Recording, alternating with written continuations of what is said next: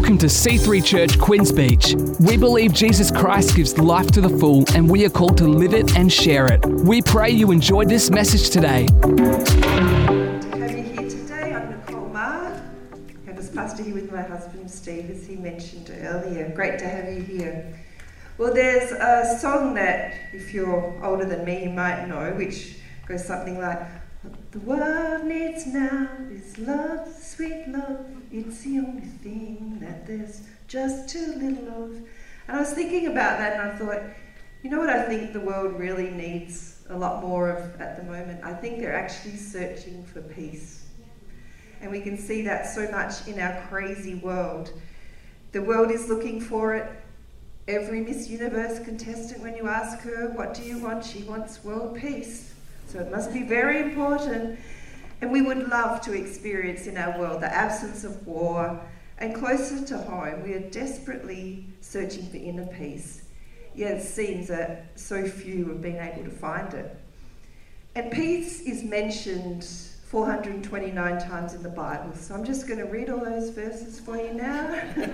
No, not really. But it's obviously very important to God and to his people to be mentioned that many times. So, what is peace? It's described in many ways, but it can be defined as tranquility, harmony, security. And there are so many different types, sometimes even described as prosperity and well-being. But there's different types of peace that we see in the Bible. There's false peace, there's inner peace, there's peace with God, and there's peace with God with his people. So today we're mostly going to be looking at peace with God and inner peace, and in subsequent weeks I'd like to share on some of those other things about false peace and peace with God, with people and other people. So in the Old Testament, when they talk about peace, the word that they're using there is shalom, referring to relationships with people and God, the relationships between people and God. And it's tied to a promise or a covenant. And it's ultimately a gift from God, its value, and it indicates blessing on our obedience and faith.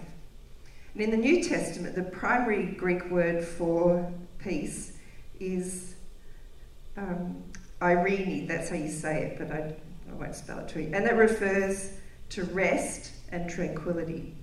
And I love this. It means to join or bind together that which has been separated. And I love that because a key focus of peace in the New Testament is the advent of Jesus Christ. And Isaiah predicted the Messiah would be the Prince of Peace in Isaiah 9:6. He was announced by the angels in Luke 2:14. "Glory to God in the highest heaven, and on earth peace on whom his favour rests." And he is called the Lord of Peace. 2 Thessalonians 3:16. "Now may the Lord of peace himself give you peace at all times and in every way." So the word for peace means far more than absence of hostility. And it means wholeness, soundness, well-being. And it's a oneness with God and every kind of blessing and good. And as you read in his word, it's a peace that transcends all understanding. It doesn't make sense. It surpasses both our ability to cope and our anxiety about what is to come. And unfortunately, there are a few things, though, that can come against us experiencing this beautiful peace that is so amazing that it surpasses anything we could understand or comprehend. So we're going to look at a few peace robbers today that can come and try to steal our peace. And at the end of each point, we're going to pray through these things, have Holy Spirit minister to us, and hand them right there to God, right then in that moment. We can do that, make it fresh and new, and then move on to the next point. So the first hindrance to having peace in our lives is sin. Yes, I've said the big sin word. Sin causes a gap, a breach in our relationships with God, which is why God hates sin, because he wants to be in relationship with us. That's why he sent Jesus. So it only makes sense that it's nearly impossible to have peace in our hearts and in our minds if we have a disconnect with God. In Jeremiah's day, the false prophets proclaimed peace, peace. But they really frustrated God because they weren't addressing the people's sin. But God said there is no real peace unless everything is well with God and his people. And we know in our hearts that when we're not walking with God, if things are wrong, we feel anxious, we feel really challenged, we have that conviction. And it's impossible to have that relationship with God without repenting, which is being sorrowful about our sin, confessing, and asking God for his forgiveness. We then receive God's forgiveness, turn away from our sinful lifestyle, and we are reconciled to him. We don't have to jump through any hoops or do any more than that. That is salvation. That is us reconciled back to God. So the Greek word for peace in Philippians, eirene, can be understood as the peace of mind that arises from reconciliation with God, to bind together that which was disconnected. So the enemy would come and he would try to torment us and say, well, you can't mention that to anyone, and try to have a power over us when there's things in our life that don't line up with what God wants for us. But the Bible says we confess our sin, it brings it into light, and it just diffuses the power that the enemy has over us and over our mind. So if you're battling in any areas, get with one of the pastors. Very simply, just confess your sin, repent, get some prayer, and you're back in that right relationship with God. Don't let the enemy take you out from everything that God has got for you, and don't let him rob you from the peace that he so desires for you to have. Deal with your sin, and you can allow his peace to fill you. So we're just going to pray about that now. Let's pray. Lord, forgive me for my sin. As you sit there, just in your mind, don't say it out loud, just say maybe something that Holy Spirit is pinpointing for you.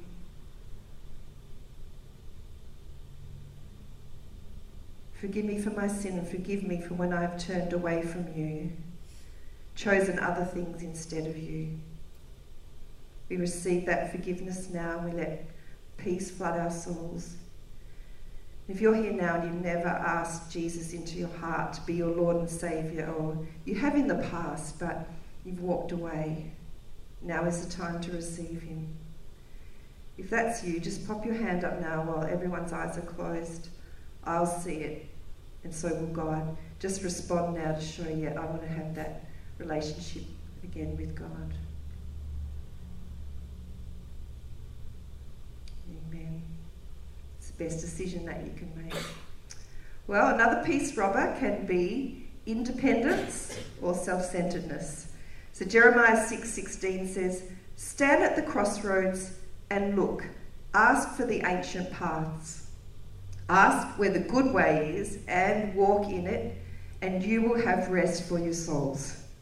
That's what he wants for you. He wants rest and peace in your soul because he loves you and he wants to protect and provide for you.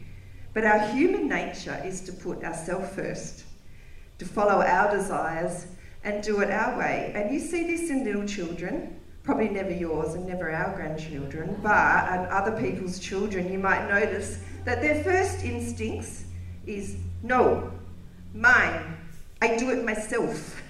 I've heard those words. There's this etching out of independence, that they think they know better and they want to do it their way. And Adam and Eve fell for this one in the garden. And they were tempted to put themselves in front of God, not trusting or listening to him. And it's tragic when we don't listen to him, when we don't believe in God and we don't trust in his word. And this happened in Jeremiah's time too.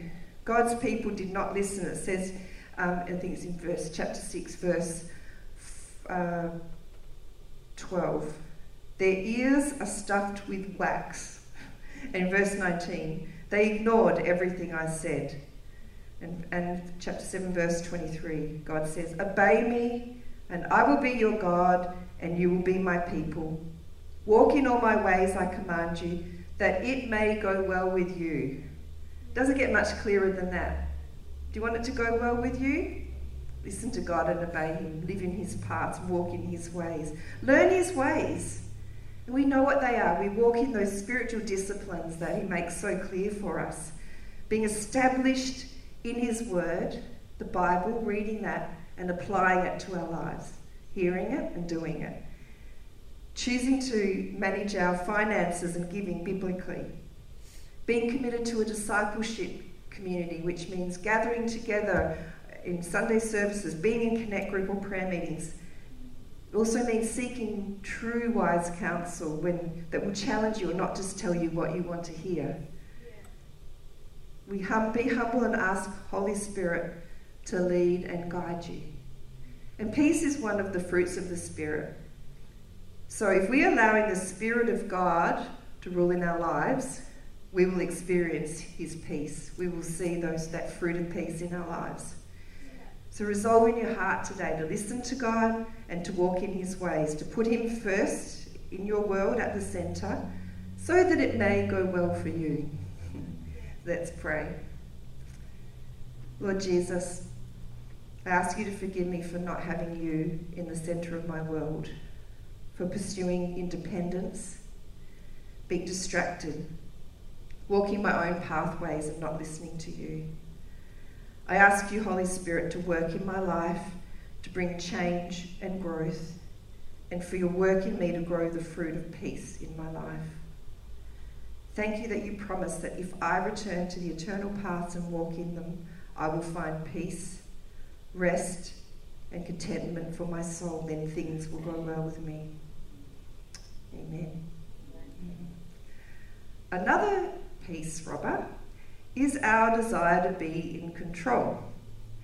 The need to be in control leads to anxiety, fear, and a lack of peace. We try to micromanage, try to work everything out. We have expectations that are sometimes unrealistic, and we want everything to be perfect. We want to have all our ducks in a row. And you know, this just doesn't happen. I'll show you my ducks. Got that, Emma? Coming. See, the ducks just aren't in a row. They're not wanting to even make an appearance here.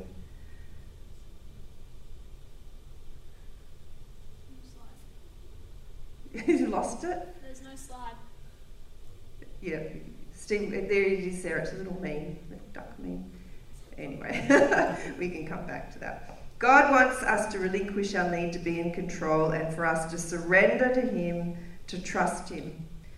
To not have to know what, why, and how it's happening and have the whole plan laid out for us. His ways are higher. We don't understand them. We just need to trust him that he loves us and he has a good plan and purpose for us. And I had such a personal revelation of this. Oh, here we go. Here's my ducks.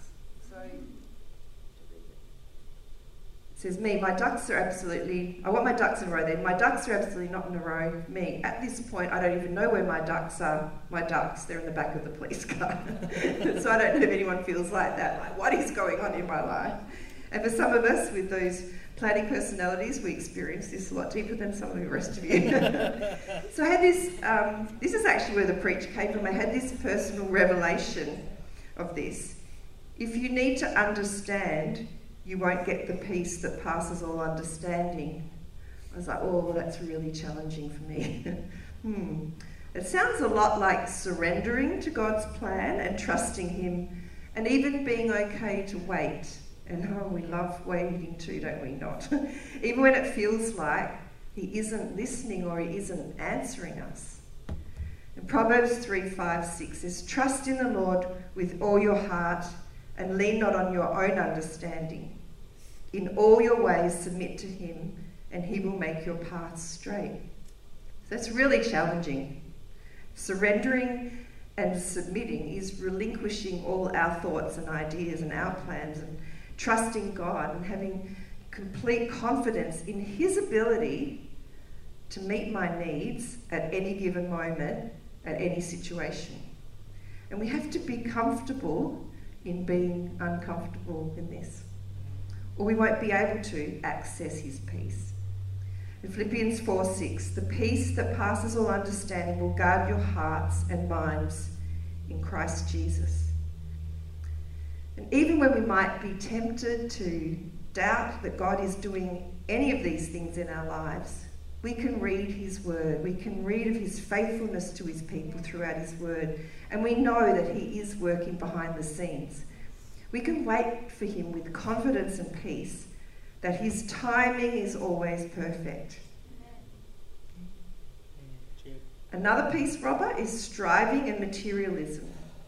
So we live in a world of comparison where everything that we have and everything we can do is displayed on public forums.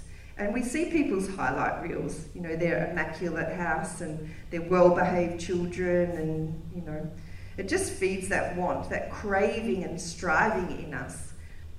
And we know it's fake, but, you know, you do get sucked into it.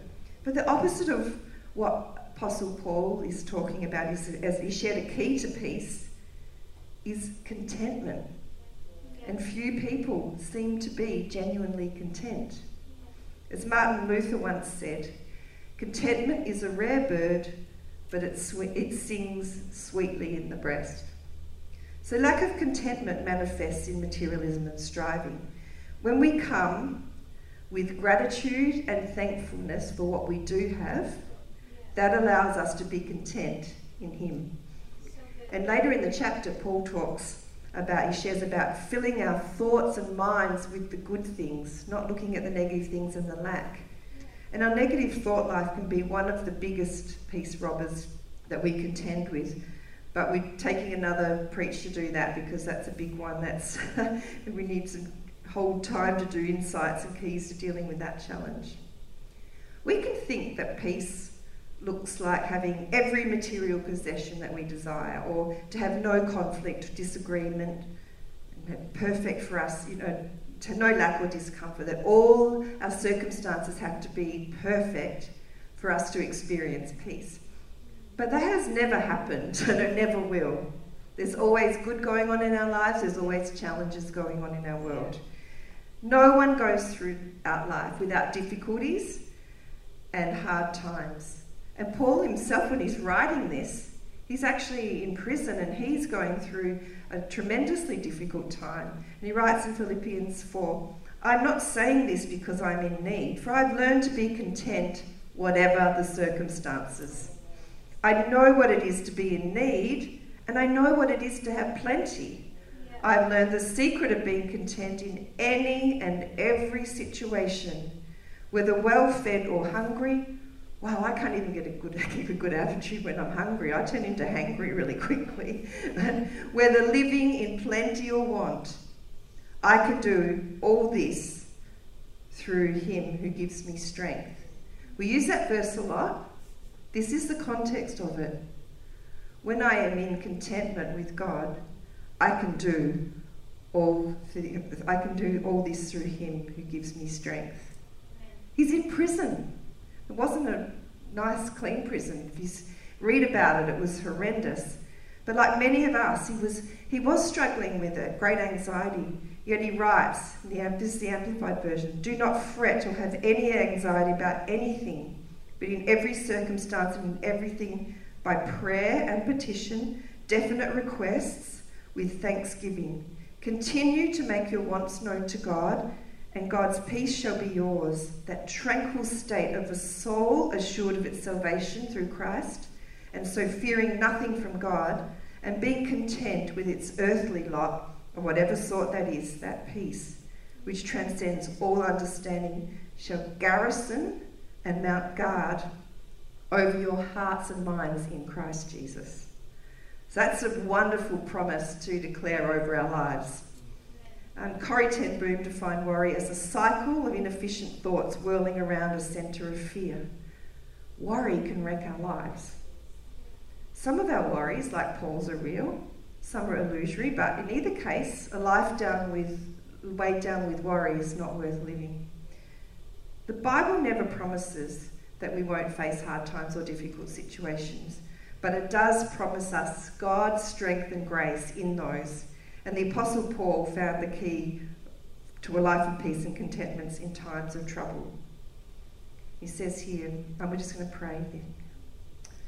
Heavenly Father, please forgive us where we have not come to you with thanksgiving and gratitude, but rather with selfish needs and wants only. We have tried to fill emptiness with other things instead of you and your presence. Let us be content knowing that you fill the gap. You are all we need. Fill us with your contentment and peace now. Amen. You know, Paul's solution is to encourage us to turn not to fear, but to prayer. And to bring our specific requests to God. Prayerlessness is a peace robber. Have you ever found yourself in a scenario where you just don't know what to do and you catch yourself saying something like, well, there's nothing I can do about it. All I can do is pray. As if that's not actually the answer anyway. It probably should have been the first port of call. Anyone relate to that? Oh, good. I was just thinking it might have just been me. Thanks. Thank you, guys. Paul says, let petitions and praises shape your worries into prayers, letting God know your concerns. I'm reconciled to my Heavenly Father.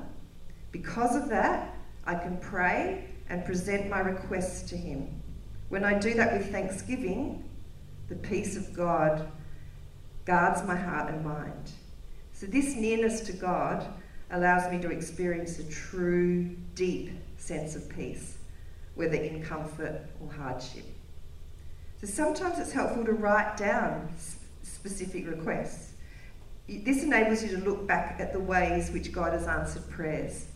And I know that many of our Connect groups have done this over the years, and they've seen people's fears and concerns, needs and desires being met with answered prayers. We have testimony after testimony of that. If you do this, you can then give thanks, like mentioned earlier, and your confidence in prayer will increase because you can see the answers. So offer your current prayers from a foundation of a life filled with thanksgiving. The wonderful promise is that as you do this, God's peace will come, and He exchanges your worries for His peace. God's peace sustains us through all circumstances. We need to consciously remind ourselves to keep our eyes on God and His faithfulness instead of the daunting circumstances that we find ourselves in. And the only way any of us can face life's opposition and overcome it is if we rely on the peace of God to guard our hearts and minds. The peace of God keeps life's challenges from paralysing us. God's peace doesn't make our problems go away, but it helps us to keep our perspective focused on God, which provides hope for endurance. So God knows the difficulties that we will face, and He equips us from them. He provides for us, He protects us and shields us, and He loves us. So let's pray.